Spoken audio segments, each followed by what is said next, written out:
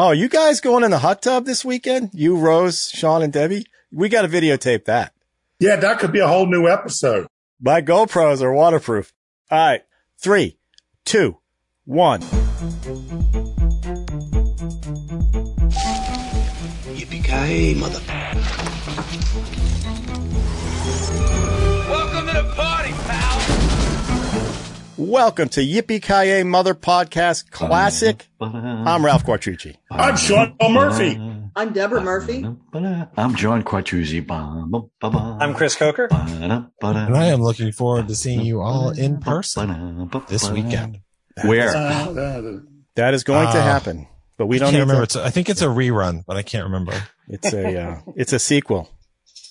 The fourth, what do we call it? The fourth, I think it's a reboot. I think it's more of a reboot. Yeah, we're retconning the situation. We're going to make it more, we're going to make it more woke than the last three. So we're going to be fine. Hello, everybody. Hello, everybody. We'll see Ralph. you guys. Hi, everyone. Great hats. Great hats. They are very nice. Yeah. We're going to see you guys in a couple days, but. There he goes. Chris, take the hat off. Your hair looks the best it's looked in a long time. Keep the hat off. I love it. Look at him. How's everybody this week? Good, great. How are you? Wow. You seem a little nervous. On pins and needles. Very excited. Tense. Very excited. Seeing people in 3 dimensions, getting married for the 4th time, having a big, little party kind of thing. I don't know what the scissors are for, but yeah. So big week. Well, yeah, I know week. you're tying the knot, but if you need scissors. No, I'm good. That knot is going to be solid.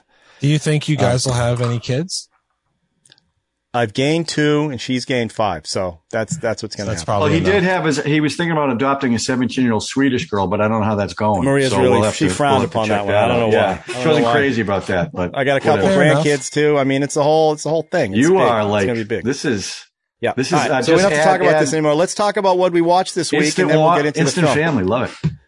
John, let's go with you. Is that way you can stop Well, talking Ralph, so long? it's funny you should ask. I watched several things, and this is my tribute to Drew this week. Thank you very much. I finished watching The Offer, which is fantastic. I loved it, and it made me dig down the rabbit hole for Al Ruddy and Bob Evans. I just love this series. It was really, really well done, and I can't recommend it highly enough. I also watched 2 movies. Well, wait, before you go further. Yes. Because that's what I was going to bring up. I'll talk about The Offer that way. I don't have to do it later. Okay. I love the last 3 episodes. Yes. And I am super in love with Bob Evans. Now, I understand that this is a portrayal of Bob Evans, and I'm sure they went over the top, but I don't really think they went that over the top. And the way this guy played him, and if that Bob Matthew Evans Good. like that, that's a dude I would have wanted to hang out with. Yeah. I just couldn't get over how much fun he was and how great the guy playing I actually him. think he was the best one in it. I like Absolutely Miles Teller, was. but he was the best one in Actually, the guy playing Brando, I thought, did a nice job. it. Yeah, too. but he's hardly in it. I mean, I know, really. but still, he still carried the essence of Brando, and I thought it was Well, good. so did the guy playing Pacino.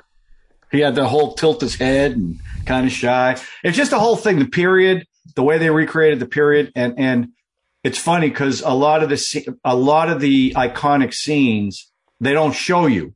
They show That's what I was gonna them say. watching the scene being done. It's really interesting the way they do it. But all the little snippets, they threw in the horse head decision, how they figured out the horse head. The fact that Brando uses cue cards. One of them was he had Robert Duvall had a cue card taped to his front of his thing. I loved all that inside baseball when it came to The Godfather, and I just thought it was super. But again, I walked away just madly in love with Bob Evans. I listened to his doc. I watched his doc, The Kid Stays in the Picture. And even then I was impressed. But this thing just put it over the top. That's all I wanted to say. I just thought the guy playing him was great. So yeah, I recommend it. Go ahead, he was Drew. in The Boys this week. He was? Paul Reiser's character this week in The Boys basically is Robert Evans. It's pretty funny, actually. That is, he's a Hollywood. Don't give us I've only much seen one about that. episode. I'm waiting until they all drop. Hey, I just want to say, so now that Godfather, the offer is done, Debbie and I can do like our 1-month sample subscription to Paramount Plus. Watch that, maybe a couple other shows. But first, we're jumping ahead. We started after the recommendation. Wait. John wasn't done. Yeah, Wait a John minute. wasn't done. No, John has it's okay. more It's things. Ralph's show. He can do whatever he wants. He wants to. Let John finish since I jumped on John. Well, John, I- hold your thought. You're Hold letting your thought. John finish? I did read that they're talking about maybe doing a sequel, and it would be interesting if they actually made the sequel The Longest Yard. because I didn't that realize was fun. the Yeah, they connection brought that between in. the two, They which had is Burt pretty Reynolds cool. sitting But in the there. other two things I watched, and I'll make this quick, and I know I've mentioned this a bunch of times, but I just rewatched The General again, Buster Keaton. Yeah, I was just on TV. I can't tell you how much I love that movie. It's just so good, and it every time I see it, I still have the same reaction to it. And the last thing I watched, so when I was a junior in high school, I had the lead in How to Succeed in Business Without Really Trying. Mm-hmm. And I just watched the movie with Robert Morris in Rudy Valley. And I love the movie. It probably couldn't get made today because of the office dynamics that existed in the 60s that don't exist anymore. It's a man. But it was very theatrical, as if the sets and everything, it wasn't done in a realistic way other than the outdoor location shooting that they did, but everything else, it was really stylized. But Robert Morris was really good in it. And it's funny, I look back, and I didn't see the movie before I did it because I didn't want to copy him. And I really wish I did see it because there was stuff he did that I really should have copied. But I just love that musical, and it's one of my favorites. And it was nice to see. I hadn't seen it in a long time. It was nice to see it again. That's Robert Morris, I think he spent most of his Morris on Broadway because he should have done he could have done a lot more movies. I thought he was very talented. Well, I don't even remember. Did he win the Academy Award for that? No, I don't think. I'm not sure if he did. I think he was nominated. But it was perfect. It was perfect in the role. Mainly a stage actor, right? Musical theater actor, right? But I always found him very talented in anything I saw him in. Awesome, John. Is that it, or that's it, man? I get 3 things, Ralph. That's more than I usually do. All right. So, well, I was going to go to Sean, but maybe no. Go ahead, Sean. Well, Debbie and I, we get all of our recommendations for what to watch from this podcast. And so we started watching The Boys season 1. We're 6 episodes in. And What a terrific show. It is really good. But, the fact that I know that there's 2 more seasons seems to indicate that they're not going to resolve the conflict in season 1. Well, different conflicts, that's all. Well, but I tell you what, I'm glad to see it keep going because I like the characters. So we're 6 episodes in, and around the 5th episode, I said, I'm starting to think I'm going to get sick of it. Why were you thinking of getting sick of it? I usually, when there's a series, I usually start, if I'm going to get sick of it, I get a hint of it on the 5th show. And I got a little hint of it, but that's not going to happen. I don't think so. The series terrific. Yeah, because it goes off the rails. Here's a little something about The Boys. So the graphic novel, the main character played by Quaid, I can't remember the character's name. Huey. In the graphic novel, the artist based it on Simon Pegg. So he looked exactly like Simon Pegg. That's why Simon Pegg plays the father in this show because of that. He said he wanted to play Huey, but the guy said, no, you're too old for Huey. Yeah. So, it's kind of sad because Debbie's like, oh, that's that guy from Shaun of the Dead. And I'm like, no, that's not him. And sure enough, it was. Yeah. He recognized him first. I'm like, he's getting too old. Well, they aged him too for the show. All definitely. Old. Yeah, but I didn't want him to get old. No, him or Nick Frost. Now, what are you going to do? Yeah, Nick Frost, right? Is that it? You guys have anything else? Or The Boys? No, we're just watching The Boys. Yeah, it's great. You know what? I was going to go and see Jurassic World Dominion. But after the review, the secondhand review, the backhanded secondhand review, I sort of sat that one. Yeah, it's getting mixed reviews. I mean, it's getting mixed reviews, but it's making a boatload of money. It's a spectacle. It's Jurassic Park. It's crazy. What are you going to do? I don't know if I mentioned it on this show or not, but a guy that I know who has similar taste in movies like me, he walked out after an hour. You mentioned that last week. He hated it. He hated it. At the cost of movies now, me walking out, it's not enough. I've never walked out. I've wanted to walk out of movies, but I've never walked out. No. Just the principle of it. I can't even, if it's a bad movie, it's a bad movie, but. I did walk out about 5 of them, and I'm going to do a blog. I remembered to list all the films like I walked out on. I think I'm going to do a blog about it. Has anyone else ever walked out of a movie? I walked out of a free movie. I walked out of Midnight Express, and I didn't have to pay for it because that's when we were getting tickets from Tom Morton. Those guys. Yeah. I walked out of that one. I shouldn't have because it's great, but there was a particular scene. I was there with my girlfriend. It just didn't. It felt a little weird, but. Wow. I don't walk out of anything. I have to put on the list. Oh my gosh. We have a story, but we can never tell it or else we'd have to kill y'all. Okay, But, Chris. Tell me the story, Debbie. No, I can't. Chris was about to say something about walking out of a film. Yeah, I want to know what movie it was. No, it was literally like one of those things where I was in the mall and I was bored to death, and I went to see National Lampoon's Senior Trip. And I remember at one point looking at and part of it was this truthfully, I looked at my watch and I was like, oh, The Prophecy is about to start, which I had already seen. So I just got up and went to see The Prophecy again. Which is a movie, which is a great little overachieving B film, you know? Yeah. That's with Christopher Walken, that one? Mm-hmm. Yes. And Eric Stoltz. Yeah. And Elias Koteas. And all right, since you're talking, Chris, what did you watch this week? I started watching one thing, but I think I'll talk. I didn't finish the first episode, but I think I'll talk about that maybe after I watch a few. But I was doing some stuff, work stuff, basically mindless type stuff. So I put on in the background Judd Apatow's second series that failed after one season, Undeclared. I don't know if anyone's ever seen Undeclared. It is not as good as Freaks and Geeks, but man, it is criminally underseen. You can't even stream it anywhere. Really? It stars, I looked it up. I could not find it streaming anywhere. I have the DVDs, I watched the DVDs. And it's so good. It has, it's very Freaks and Geeks vibe-ish. But at the same time, it's set in modern day, which is now almost 20 years ago. But it stars, it's a classic. It's very similar to Freaks and Geeks in the sense that everyone who is in it went on to do a bunch of other stuff. Charlie Hunnam, the guy who was, in Sons of Anarchy, that's where he got his first big break in America.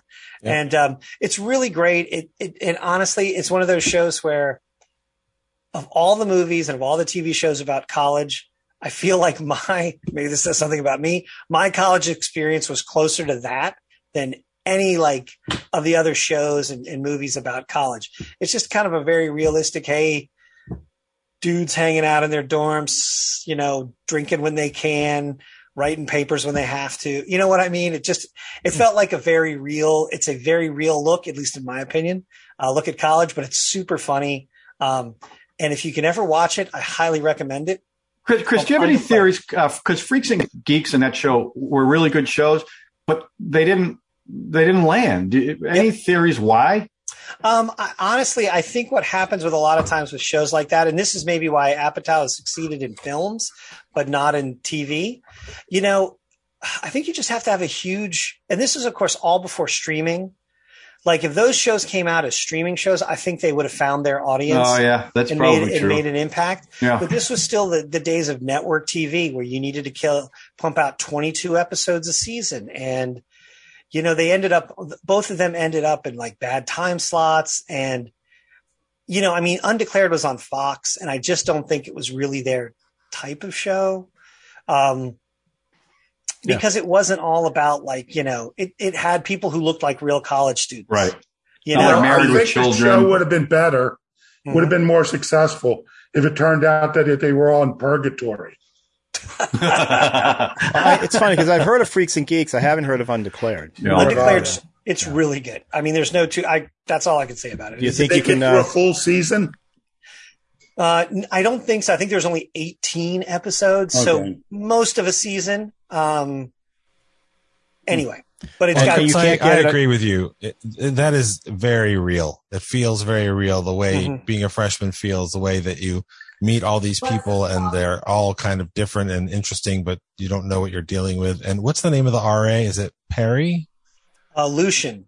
Lucian. That guy is a riot. Oh yeah. It's just real and funny. And, you said, Charlie Hunnam, Jay Baruchel, Carla Gallo, and I think Seth Rogen was one of the writers because he started writing on Freaks and Geeks and all this great stuff. Oh, it's right. Yeah, he's in it too. He's in it. It's one of the main characters. Yeah. I haven't watched that in a long time. Canopy doesn't have that either? I don't know. I put it into Comcast, and Comcast is actually pretty good. And maybe on some lesser known streaming service that Comcast has no relationship with. Not on Tubi? No, it's not on Tubi. It's not on Zumo. Let's start listing every streaming service we know. What about, come on.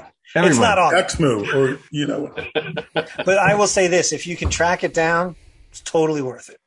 Well, if you give Ralph a copy of it, he can burn them. And I don't do that. I don't know why you said that. I don't do that. I mean, if hypothetically, right. if he were to get it, I don't know why you even said that. Drew, what'd you watch?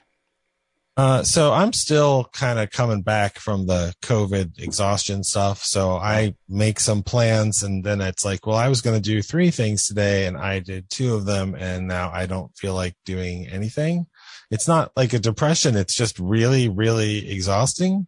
And sometimes, I don't really take a nap either. So I ended up watching a bunch of stuff this week.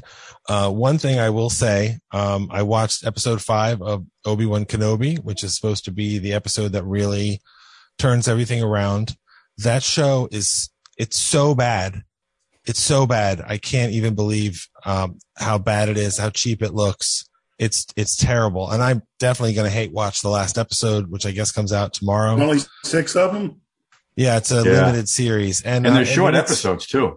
Yeah, they are. They're definitely not close to an hour or anything. Yeah. It's just terrible really and sad. Troubled. It looks like a Smallville level production, like which is hard to believe.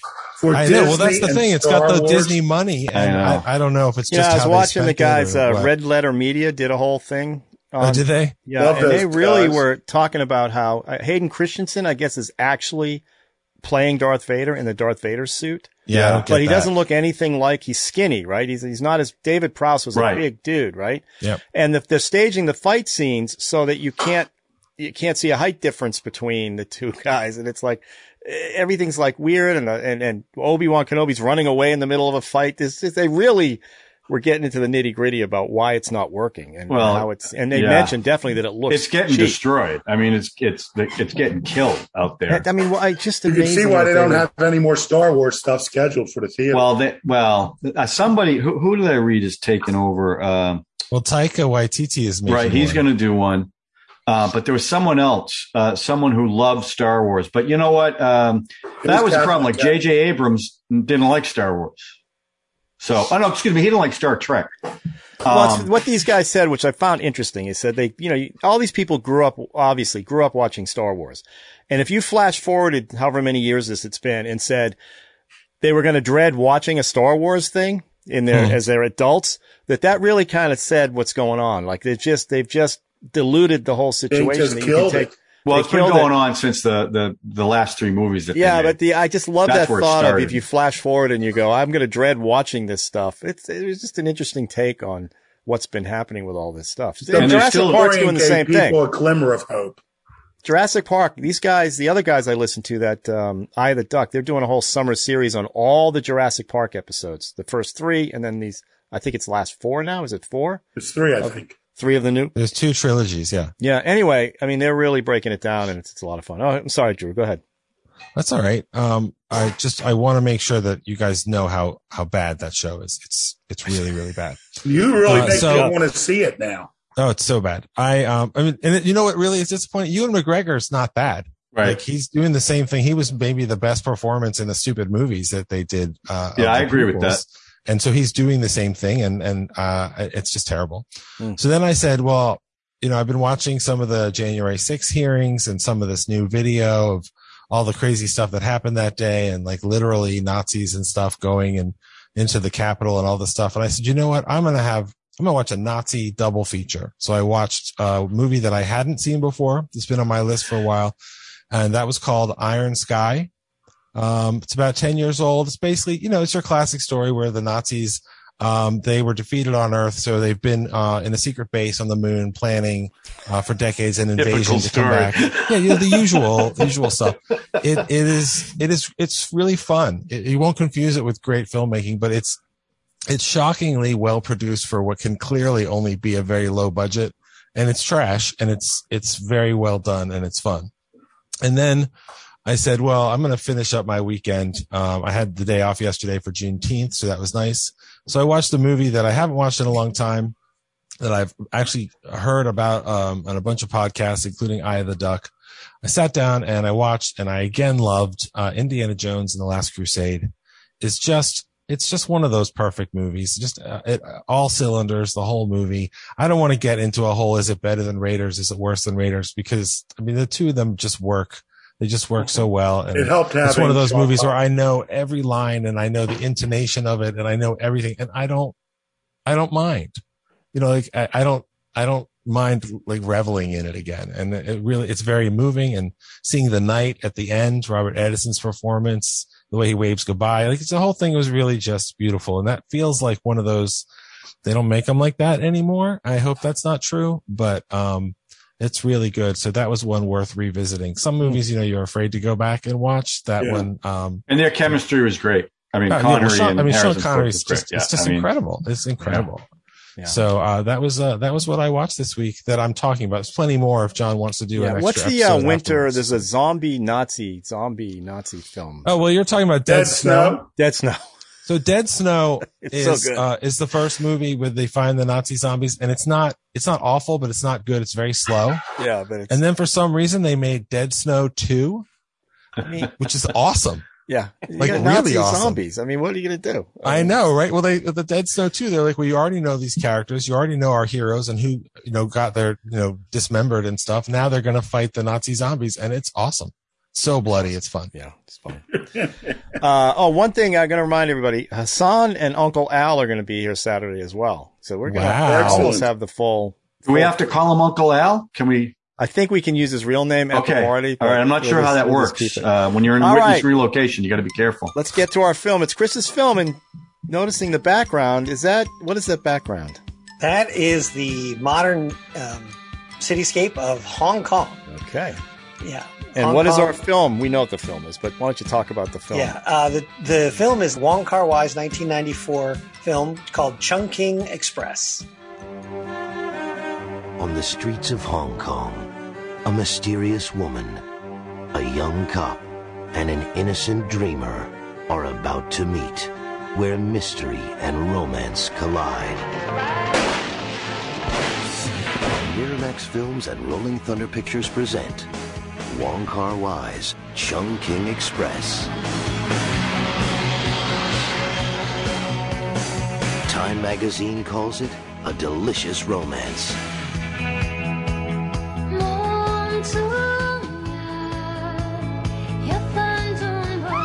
A knockout, terrifically stylish, raves the Los Angeles Times.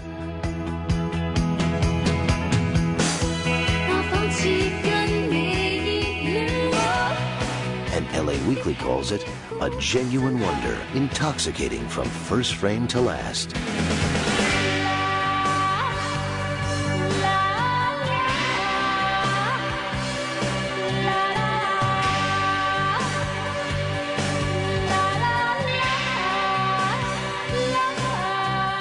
Chungking Express, a film by Wong Kar-wai.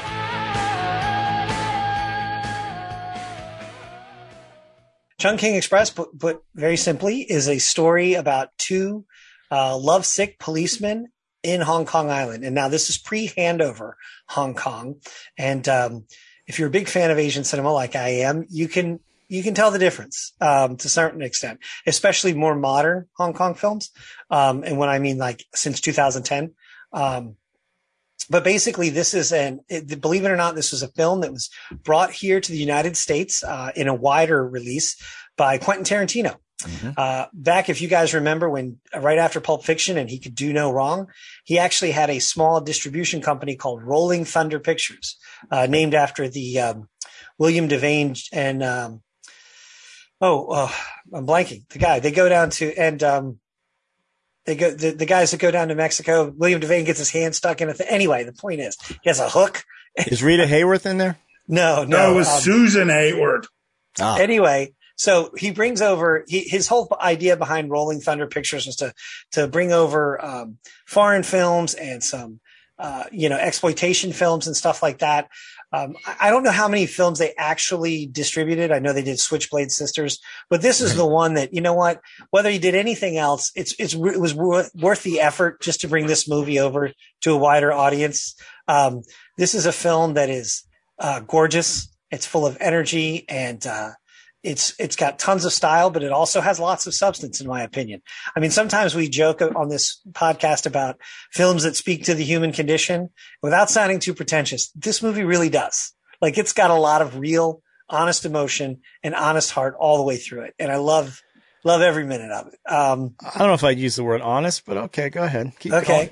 But the interesting thing about it was Wong Kar-wai had done a couple of films, smaller films. They're both great. One is called As Tears Go By.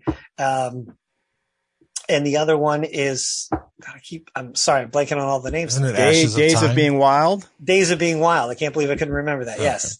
So he started making a big wushu, kung fu sword fighting epic called Ashes of Time. And he'd been shooting it for literally over a year. And then he started editing it to the point where he just got bogged down in it. So he literally shut everything down and shot this movie in like 30 days. It's almost like a fun palate cleanser kind of thing. Apparently he was writing the story during the day and then shooting at night, because you'll notice pretty much everything, at least in the first story, takes place at night.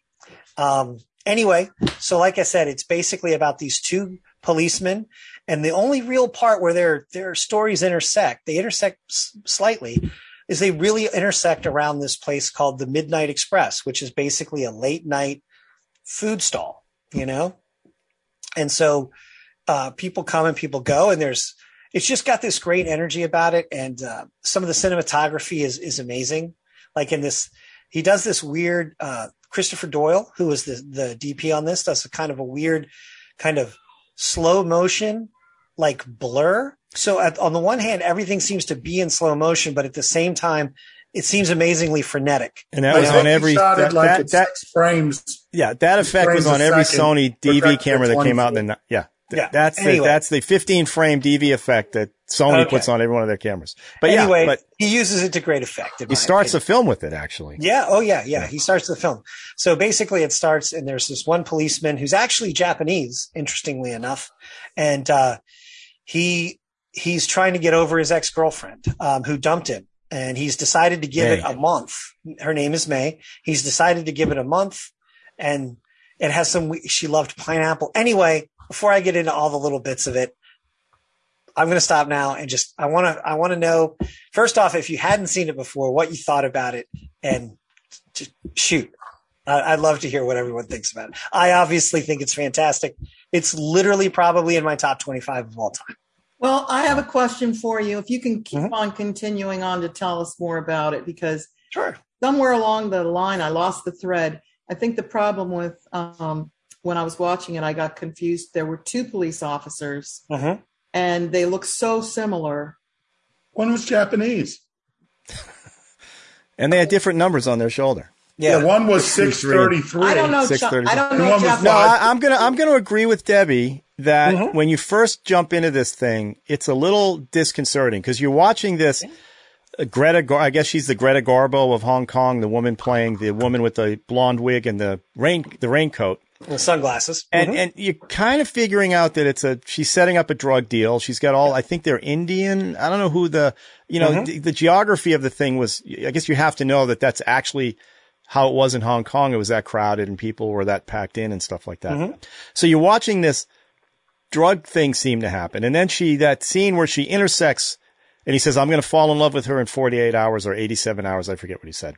57, but yeah. Right. And so that's kind of, and she's shooting people in that part of the story. She's shooting, but man, I'm glad I stuck with it because I just found it, I watched it twice. I just couldn't believe why I was falling into this thing because the Hong Kong films, they're either really goofy comedy or they're John Woo style. I mean, that's what Quentin Tarantino, I went and saw a video where he was talking about why he decided to do this. It's very Godard, they shot like they shot Breathless and all this stuff. So you got that. But, John Woo has a certain style. This one, part of it is the woman who played the waitress, who was a Madonna rock star or something of Hong Kong. Faye Wong. What's it? Faye Wong. I just fell in love with. And it just, and as cheesy as it is, and I don't know if it's the translations that turn it into cheese, because a lot of times they're translating and it sounds kind of staged and goofy, but the show they're earnest. They're earnest about their feelings that they're trying to express in these films. And at first I was like, what's going on? And then I'm glad I stuck with it because, oh my God, it's just beautiful. So what happened? What happened in this movie? It's about two, like he said, two cops who are both got broken. They both broke up with their girlfriends, or the girlfriends get dumped. The girl with the short haircut, she was the popular Madonna type. Yeah, she was the waitress. This was actually Faye Wong. This was her first acting gig ever. She was actually a very popular pop star in Hong Kong. And so she was in the film, and, you know, she won some Hong Kong Film Awards and things like that. And she just kind of has an exuberance that it's hard not to like really just be drawn in by. This isn't one of the songs they use. It's a remake of a popular song, but she did it, right? Dreams, Cranberries. She sings, it's Dreams by the Cranberries. Yeah. She's actually the one who sings it. So I mean, personally, I love that part too, because being a big fan of the Cranberries myself, and, kind of being in my 20s when the Cranberries were huge, and being a big fan of the Cranberries, like, it's this great moment because it's like, the song, the lyrics, but it's in a different language, right? So it kind of has this wonderful similarity, but yet, foreignness to it. The audacity of the guy to play California Dreamin' 9 times in the film. I mean, that's the other thing. Was it only 9 times? I think it was 9, maybe a little more. I don't know. But the audacity to do that, you put that in somebody else's hands and it's like, what is going on? And for some reason, and it has to do with her. Because every time she turned that on, she starts dancing and doing the thing because she doesn't want to think or whatever. And then the other woman, California Dreaming, than I heard of That Thing You Do in. Well, yeah, exactly. You think about how many times that was played. I think I got sick of this less than That Thing You Do. I also love California Dreaming. I love that song. So I'm glad that doesn't hurt it. But the other woman was, what's her name? I wrote it down. Bridget Lin. Who is the Greta Garbo, I think, of Hong Kong. And this was her last film. She quit after this one. Yeah, she got married. I guess she's famous for playing a woman who's playing a man as a god in Hong Kong. She became an icon of kind of playing men. And she was fantastic. And that getup that he put her in was a tribute to Gloria, to Gina Rowlands, the Cassavetes film called Gloria. I think it's Cassavetes directed that one. Yeah. So all that stuff, cause you start reading after I literally watched it twice because I was like, the first time, Bebby, you're right. It's like kind of confusing, but then you let it wash over. I let it wash over me and I'm like, oh, I'm totally in, especially when they get to the second where she's doing the thing anyway, I don't want to get to, but she's the apartment where she's cleaning his apartment when he's not there. And it's just, and I got it at the end, that last shot where he says to her, take me wherever you want to go. I got chills. Because they cut to the credits and you're hearing Dreams. I think at that point they cut over and it's just gave me chills. And I looked up the woman and I wanted to see, Wong. I wanted to see her stuff, what she was doing. I just thought it was fantastic. That's my 2 cents. John, Drew, anybody? John? No general. In general. This definitely was not my cup of tea. That's a shock. I was lost. Push me over with a feather. I know why she wore the wig and the trench coat, and it wasn't. Yes, they went for the Gina Rowland look, but she was filming a movie at the same time, and they didn't want to have to redo her makeup, so they stuck her in the wig and the glasses. Brilliant. The problem I had with it was there was no payoff to that. You could tell she was wearing a wig, so I thought there was going to be a payoff to that. Like that whole storyline. Just kind of ended and it went nowhere. And like she killed that one guy in the bar who looked like an American. Yeah. And I wasn't even sure who that was. I think he was the drug. Well, you think? I didn't know. So that added to my confusion. Yeah. And then we went to, go ahead. Oh, I was just going to say, yeah, he was the guy that double crossed her. Right. I didn't get that. Yeah. I kind of figured that, but I didn't get it from my watching. Maybe if I watch it again, I'd pick it up. Yeah, because there's actually a scene where, and don't get me wrong, it's not super glaring. It's like you're kind of seeing halfway through back into the back room of the bar, and he's actually talking to a couple of the mules that disappeared on her, right? And so she's obviously trying to figure all of this out. Right. Where they've disappeared to. I mean, she kidnaps that guy's little girl. Right. And give her ice cream. Gave her ice cream. Yeah. Right. But like she does all this stuff because, he's given her that tin that says May 1st. And it's kind of, and it mirrors the fact that you've got, the other detective who's like, May 1st, I'm going to get, I'm done with it on May 1st. I'm going to give it a month. And I really found that part engaging because it's like, sometimes when you're in the middle of a breakup or you're no longer seeing somebody and you're not sure how you're supposed to feel, you come up with these arbitrary rules. You'll say, okay, I'm not going to do this, or I am going to do that. And if it gets to this point, I'm done. Right. So like, I found all of that to just be unbelievably real, in my opinion. It struck me as something that someone would do, I mean, not necessarily eating 30 cans of pineapple, but expired pineapples. But I could see people, but they're not quite Probably expired. still. Yeah, well, no, the day of. Yeah, the day of, when I saw the pineapple eating, was. Well, this is what I mean. Chris is like not pretending, but Chris is explaining that this is what normal people do. And this is like what you do when there's a breakup. But this is like it's like a fairy tale. These people aren't acting like real people in a breakup. I disagree. I do. Let me put it this way. I know we've talked about Wim Wenders on this before, Wings of Desire, right? Mm-hmm. He made a film called Until the End of the World, right? And I saw it many years ago. And I'll be honest with you, I always watched that film whenever I broke up with a girl. I don't know why. It just made me feel better. Like, well, that says something about you. I mean, that's good. I mean, but that's I don't okay. eat 30. My point is I'm not eating 30 cans of pineapple, but I am watching, at least the version I had. Well, but then he kept asking the woman, do you like pineapple? Do you like pineapple? This is what I mean about trying to break the ice. Yeah, he's trying to break the ice. Goofy Hong Kong films. Go ahead, John. Continue. Well, if I could just continue for a moment. Sorry. I said, John, continue. No, it's okay. It's your movie. You should be able to do what you want. I just thought like when the second part of the movie or the second story was going on, I kept going, okay, when are they going back to the first story so I can figure out what happened to this guy? So his big love thing, I'm going to be in love with her in 57 hours was watching her sleep in a hotel. That was how he fell in love. And then you never saw that again. And then it wasn't like last week's movie that I hated. Okay. I hated that movie. I didn't hate this movie. I appreciated the acting. I appreciated the stylization of it, but it did not. So I was working out when I watched this, and usually when I'm on the Were you jogging? When I'm on a treadmill watching a movie and it's a movie I'm engaged in, the workout goes by like that. You don't even realize you're working out. Mm-hmm. This was kind of a grind watching this movie. I kept thinking to myself as I'm watching it, where is this going? I just don't see where it's going. And I kept waiting for something, maybe back to the other story. And then, she's in the house and she's stalking him basically. And they keep kind of missing each other. It just didn't really hold because I found it a little bit confusing. I get the whole themes of breaking up and finding someone special.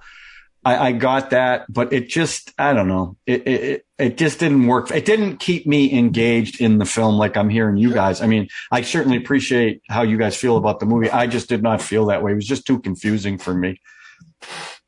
And if I'm watching a movie, picking apart the logistics and stuff, that's not what you want in a movie like this. You want to just enjoy it for what it is. And I couldn't do that. So, and I didn't hate it. So it's fine with me. That's it for me. Can I just say something about if that's the case, if it was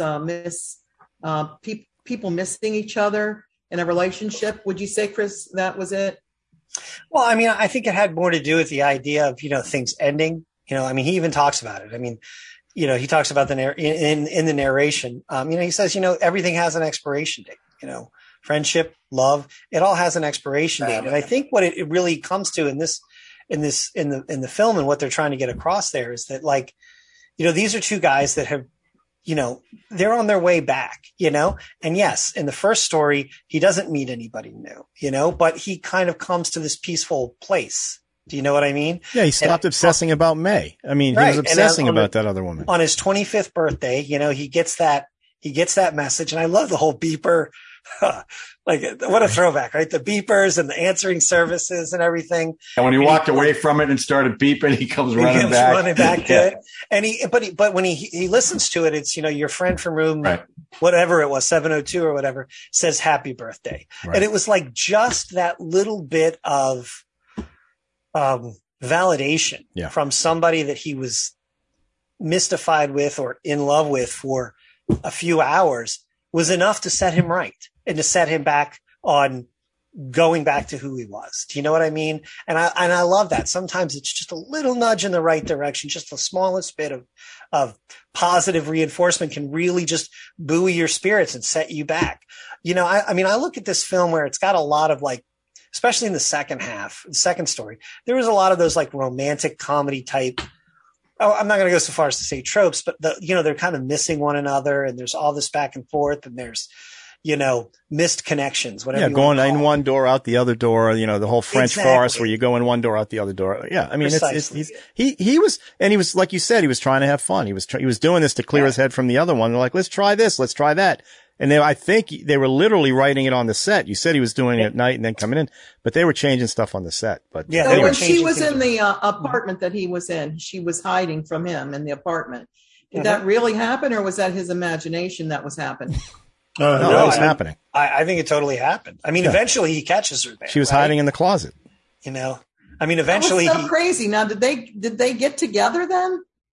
Well, we don't know. Maybe. At the end, it seemed positive. It seemed like they were going to. I like that the cop never noticed that there was twice the goldfish he had in his tank. Right? Yeah. He never noticed that. She put a spell on him. Drew. Yeah. Jump in. Well, I mean, I saw this movie, I guess in college. I'm like you, Chris. I love Hong Kong films, of this era. I love a lot of movies of China in general. And this is 3 years before the handover. So it's fraught with something that we don't feel today. But I think it really captures the intersection of Hong Kong as far as the intersection of cultures and languages, and not in a glamorous way. I mean, the drug mules are from this country and this person's from, America, and that person's from some other part of China. And I think part of it also is the languages. That scene where Takeshi Kanashiro's cop is trying to get Bridget Lin's rain-coated drug dealer murderer lady's attention at the bar. He talks to her in, I think it's Cantonese, Japanese, English, and Mandarin, and she doesn't respond until he says Mandarin.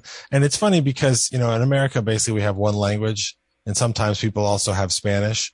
But I mean, there is no language that's Chinese. There's so many different dialects and different things, and to have that just be part of how they talk to each other is really, it's kind of neat. And also, I don't know about not telling them apart, but you have to remember another thing that you don't pick up in this if you don't know the movies and the world of it.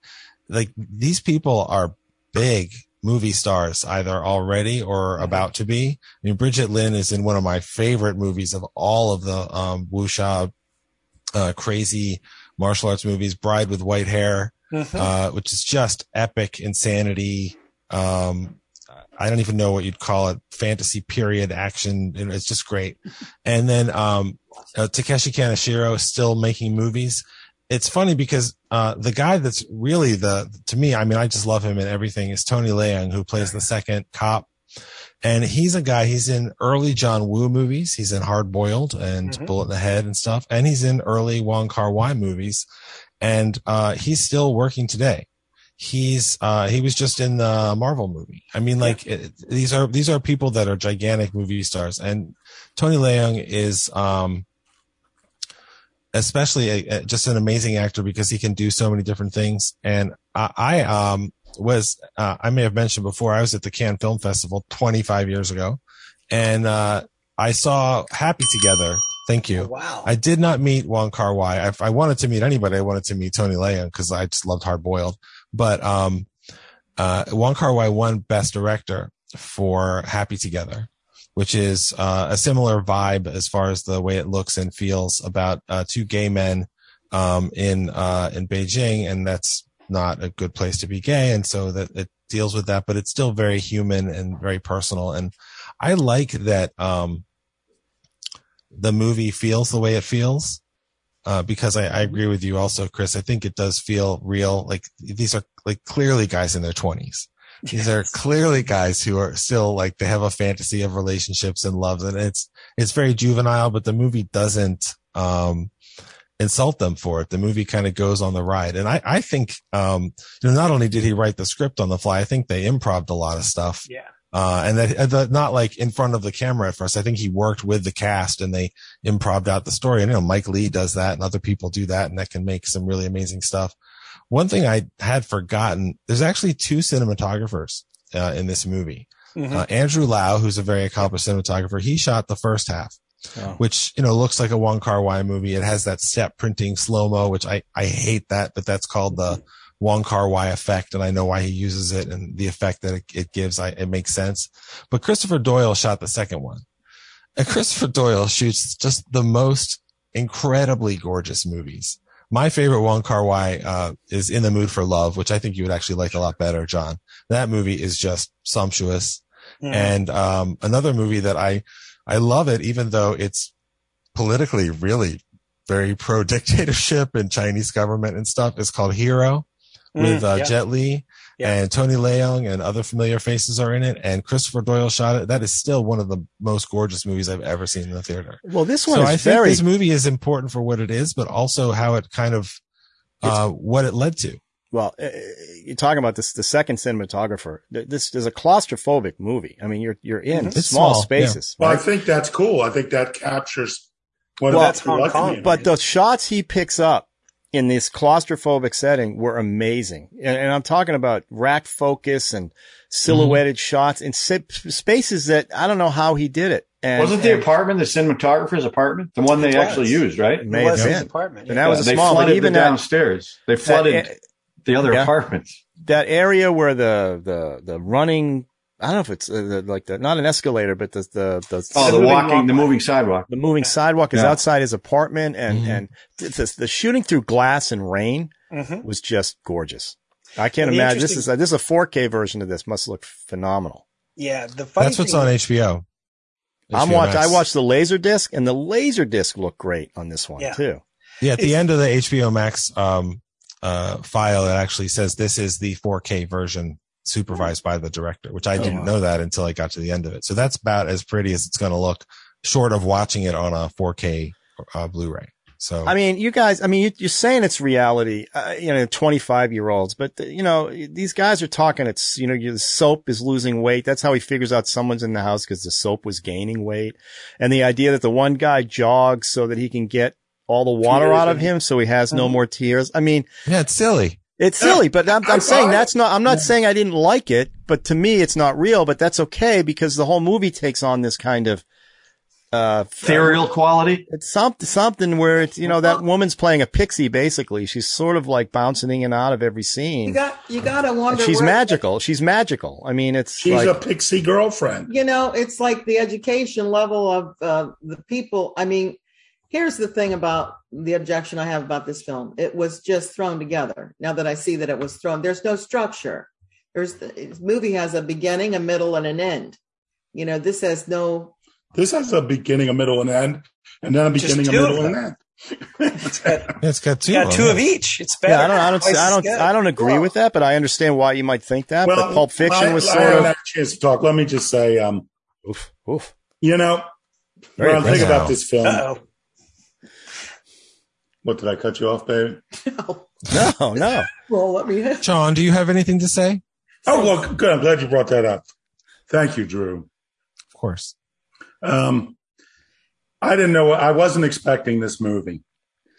Had you never seen? Just real quick, had you never seen it, Sean? No, I have not seen this film. Oh, wow. Okay. Pretty much every Hong Kong or Chinese film I've seen has people flying through the air with 245, shooting at each other or kicking each other. Okay. So this was, and also, and you said it was about 2 cops, so I expected 4, 44 automatics. One person diving this direction, firing both of them, and the other one diving in the other direction. And also, and when you said don't watch the trailer because it gives away too much, and I'm like, as I'm watching this film, I'm like, what could it give away? It honestly, the trailer gives away the part where the one of 2 violent acts, the part where Bridget Lynn shoots the guy who double crossed her. Is that in the trailer? That's silly. I'm pretty sure that it is. gives the movie a different. Well, we did watch the trailer. I don't know why you guys are reacting that way. Well, I just want to say that the first part there were aspects I liked. Mm-hmm. I've been crazy, stupid in love. I always am stupid in love. And so I could see this whole pineapple thing. I could see that, but, that first relationship didn't seem to go anywhere. But the second one, I just, thought she was great, and I love that Mamas and Papas song, and I'm glad I do, because otherwise I would have, had to turn the movie off. Yeah, it's a lot. Because you hear it a lot. But I thought she was very charismatic. Oh, my God, yeah. And I thought it was hilarious that this guy, she's doing all this stuff, and, he's a police officer, and he can't figure out any of the stuff she's doing. Well, I think he was so distraught over his breakup. I know I'm saying it's not realistic. I know that's right, John. I know I'm questioning that, Chris saying it's realistic, but you just got to let yourself go and forget that they're detectives. They're just guys who are broken up. They're freaking out. They don't know what they're doing. Yeah. And, you're going to miss extra goldfish. You're going to wonder why. Or a new coffee cup in the bathroom that you drink every morning. I think it's emotionally realistic. That's the thing. It's emotionally realistic. He's so distraught about everything. He's not noticing anything. Right. And let's take a minute to say that, the flight attendant that he was with, I mean, I'd be pretty emotionally distraught if she just up and left me too. She was a very good looking woman. That was she the same one at the end that he bumps into the store and she leaves with the guy on the motorcycle? Yeah. With her new honking boyfriend. Yeah. And I do love that part where she's like, "You look better in uniform." He was like, "You too." So do you. I like that she leaves and says, "You pay for my stuff." Yeah. Yes. That seemed really realistic. They mirror that at the end where he says, "You look great in your uniform," because his girlfriend, she took the flight attendant uniform. And she goes, "You look great in your," he did. He looked like very charming when he ended up buying that little food thing. Mm-hmm. I fell in love with him and her. I thought because at first I'm like, this is goofy. The soap is getting fat. And why is he talking about wringing towels out with tears? Both those guys were saying these maudlin things about. Yeah, they're 20-something romantics. Yeah, but I guess I don't think guys 25 are romantic. But this is a Hong Kong some film. Of them are, I think Hong Kong films express this much easier than we would in American.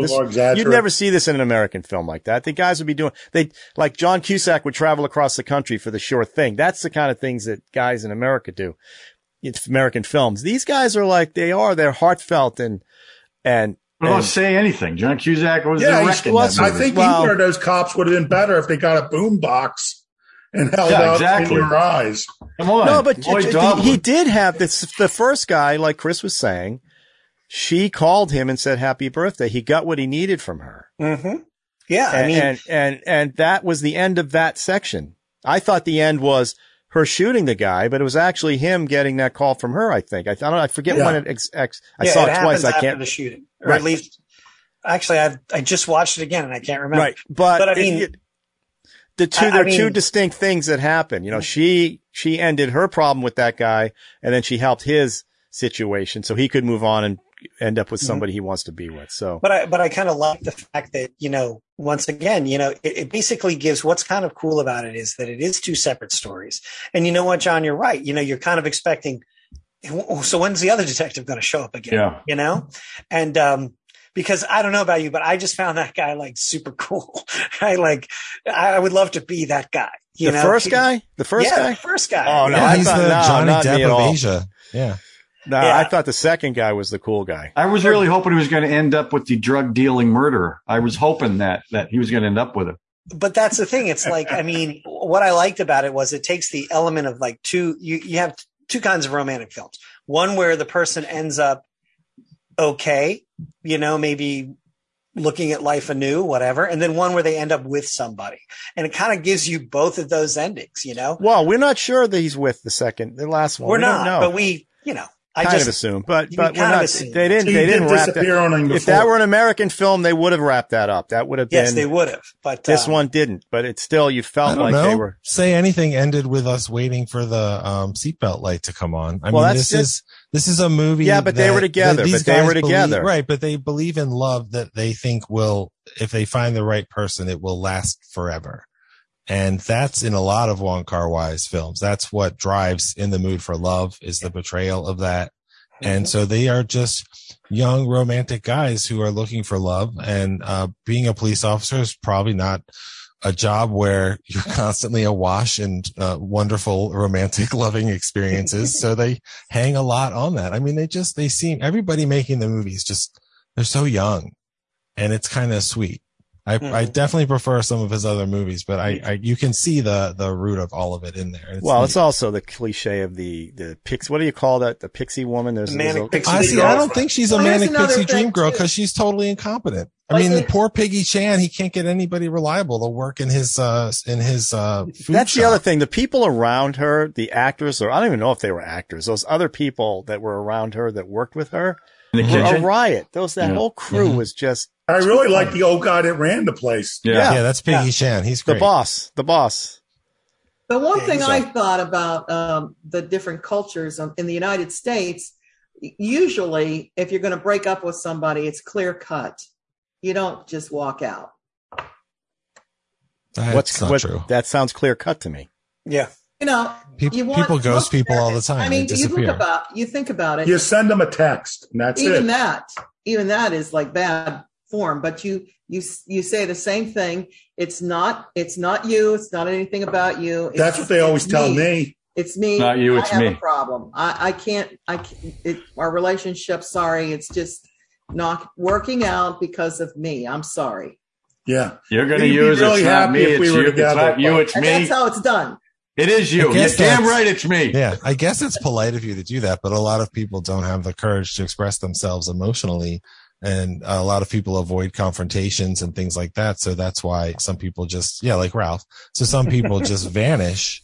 And that's what they do. And so, or they take a restraining out order on you. They could. Yeah. I mean, if you're especially the first couple, if you're in love with somebody who's gone, she's not coming back, buddy. I'm sorry, but I get that he longs for her to come back, because he's not really longing for her at that point. He's longing for love. Right. And he was calling a bunch of, he wants to talk to the father. Then he wants to talk to the wife. And is your sister there? I want to talk to the sister. Yeah. And I'm going to call this woman that I know. I'm not calling her. No, but I was charmed by the whole thing. So it took me a long time to get into the movie. I'm still trying. Well, Ralph, if you want, there was supposed to be 3 stories, and it was too much. So you can watch Fallen Angels. I heard about Fallen Angels. Sort of a sequel, sidequel, but it's basically a similar vibe of people in Hong Kong. And if you like Chungking Express, definitely worth your time. But if you haven't seen anything In the Mood for Love, oh my God. Yes. Is that on HBO? Yeah. Yes, it is. Most of his stuff is on there. I think. In the Mood for Love. I would say that if I had to, let me put it this way. In the Mood for Love, I think maybe his best film. Won the Palme d'Or at Cannes, the whole 9 yards. This is my favorite of his, but even though I would say that's a better movie, if you take my meaning. I get that, sure. Yeah. And I will say this about Fallen Angels, just a little note about that one. You might like that, Sean, too, because there is some double gun. One of the main stories is about an assassin. In fact, the main through story is about an assassin with a side story with a crazy guy. Sean, you just didn't like her little gun she used? Is that it? You needed to see a couple 45? I just needed to see a bigger gun. Okay. Wow. Sean, such a size queen. All right, let's rate this one. Chris, great. I think great film. I'm just going to say it, but let's get the you're giving it the yippee-ki-yay, Ralph? Oh, double yippee-ki-yay. Okay. I watched it twice.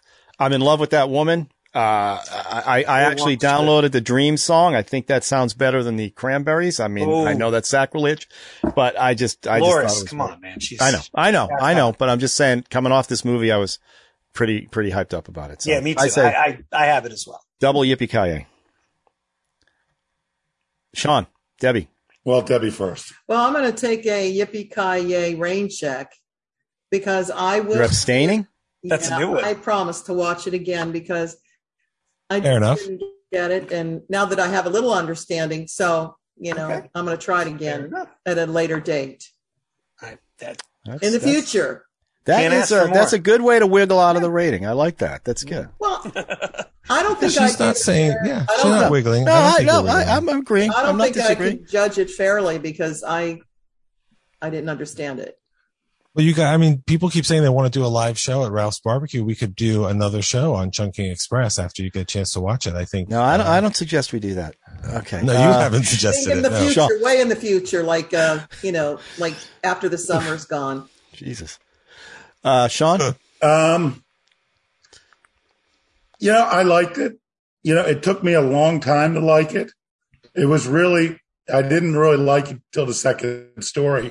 And I was like, you could get rid of the entire first story and just tell the second one.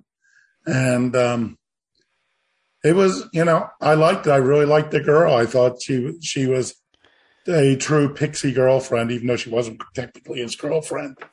And we like to Ray with the yippee-ki. That love had made him so clueless. You know what I mean? He's so obsessed that losing the girl that he can't even recognize the crazy things this other woman is doing, and for a while, I thought he was just kidding.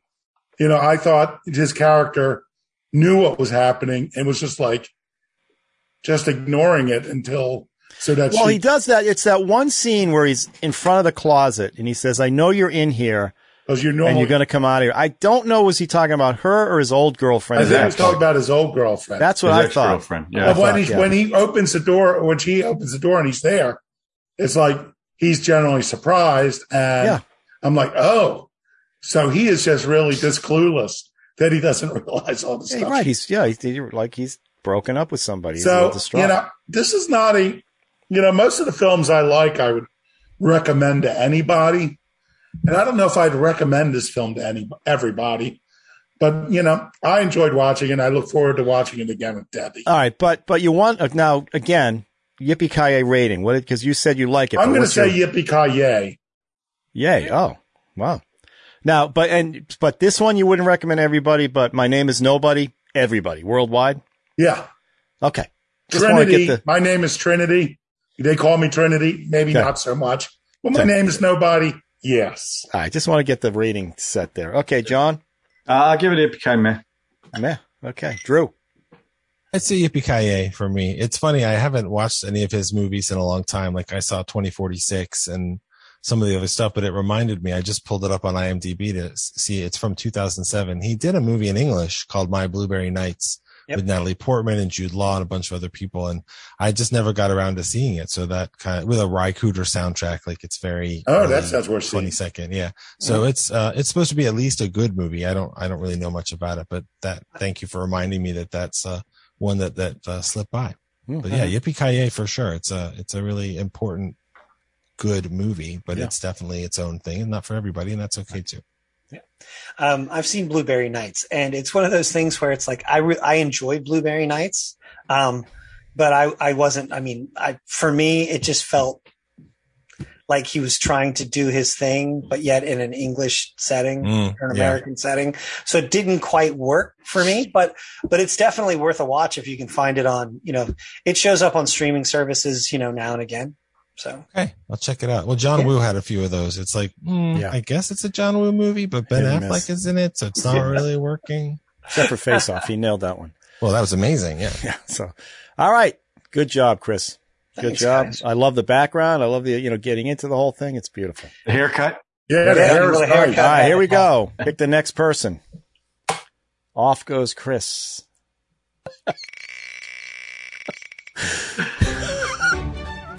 Aha! That's one for Sean. All right. Aha! I'm messing up the wheel. I don't know what's going on. Sorry, everybody, but we're all going to get a fair turn. We're going to go with that one, though, right? Yes, we're going with that one. So, Sean, you're up. No. Post-wedding movie. So we're not going to do it Tuesday, though. You need some time to recuperate. I'm fine. Are you sure? Are you going on a honeymoon? I am fine. I'm sure you'll want to enjoy marital I am going to the Poconos in September. Oh. Poconos. Nice. Poconos. Poconos, horn. It's going to be like Dirty Dancing. No, I'm going right. I have to go right. I go in Tuesday morning to work to finish my 9/11 show that I'm in the middle of now, which is killing That's fun. Yeah. So, I'll be ready Tuesday night. You'll be looking for something light. Yeah. All right, everybody. I'll see you guys on Saturday. Yes. Yep. All right. Looking forward to it. Everybody stay healthy. We're going to do that hot tub. Hot tub in the water. Congratulations. Hot tub. See you soon. Sounds good.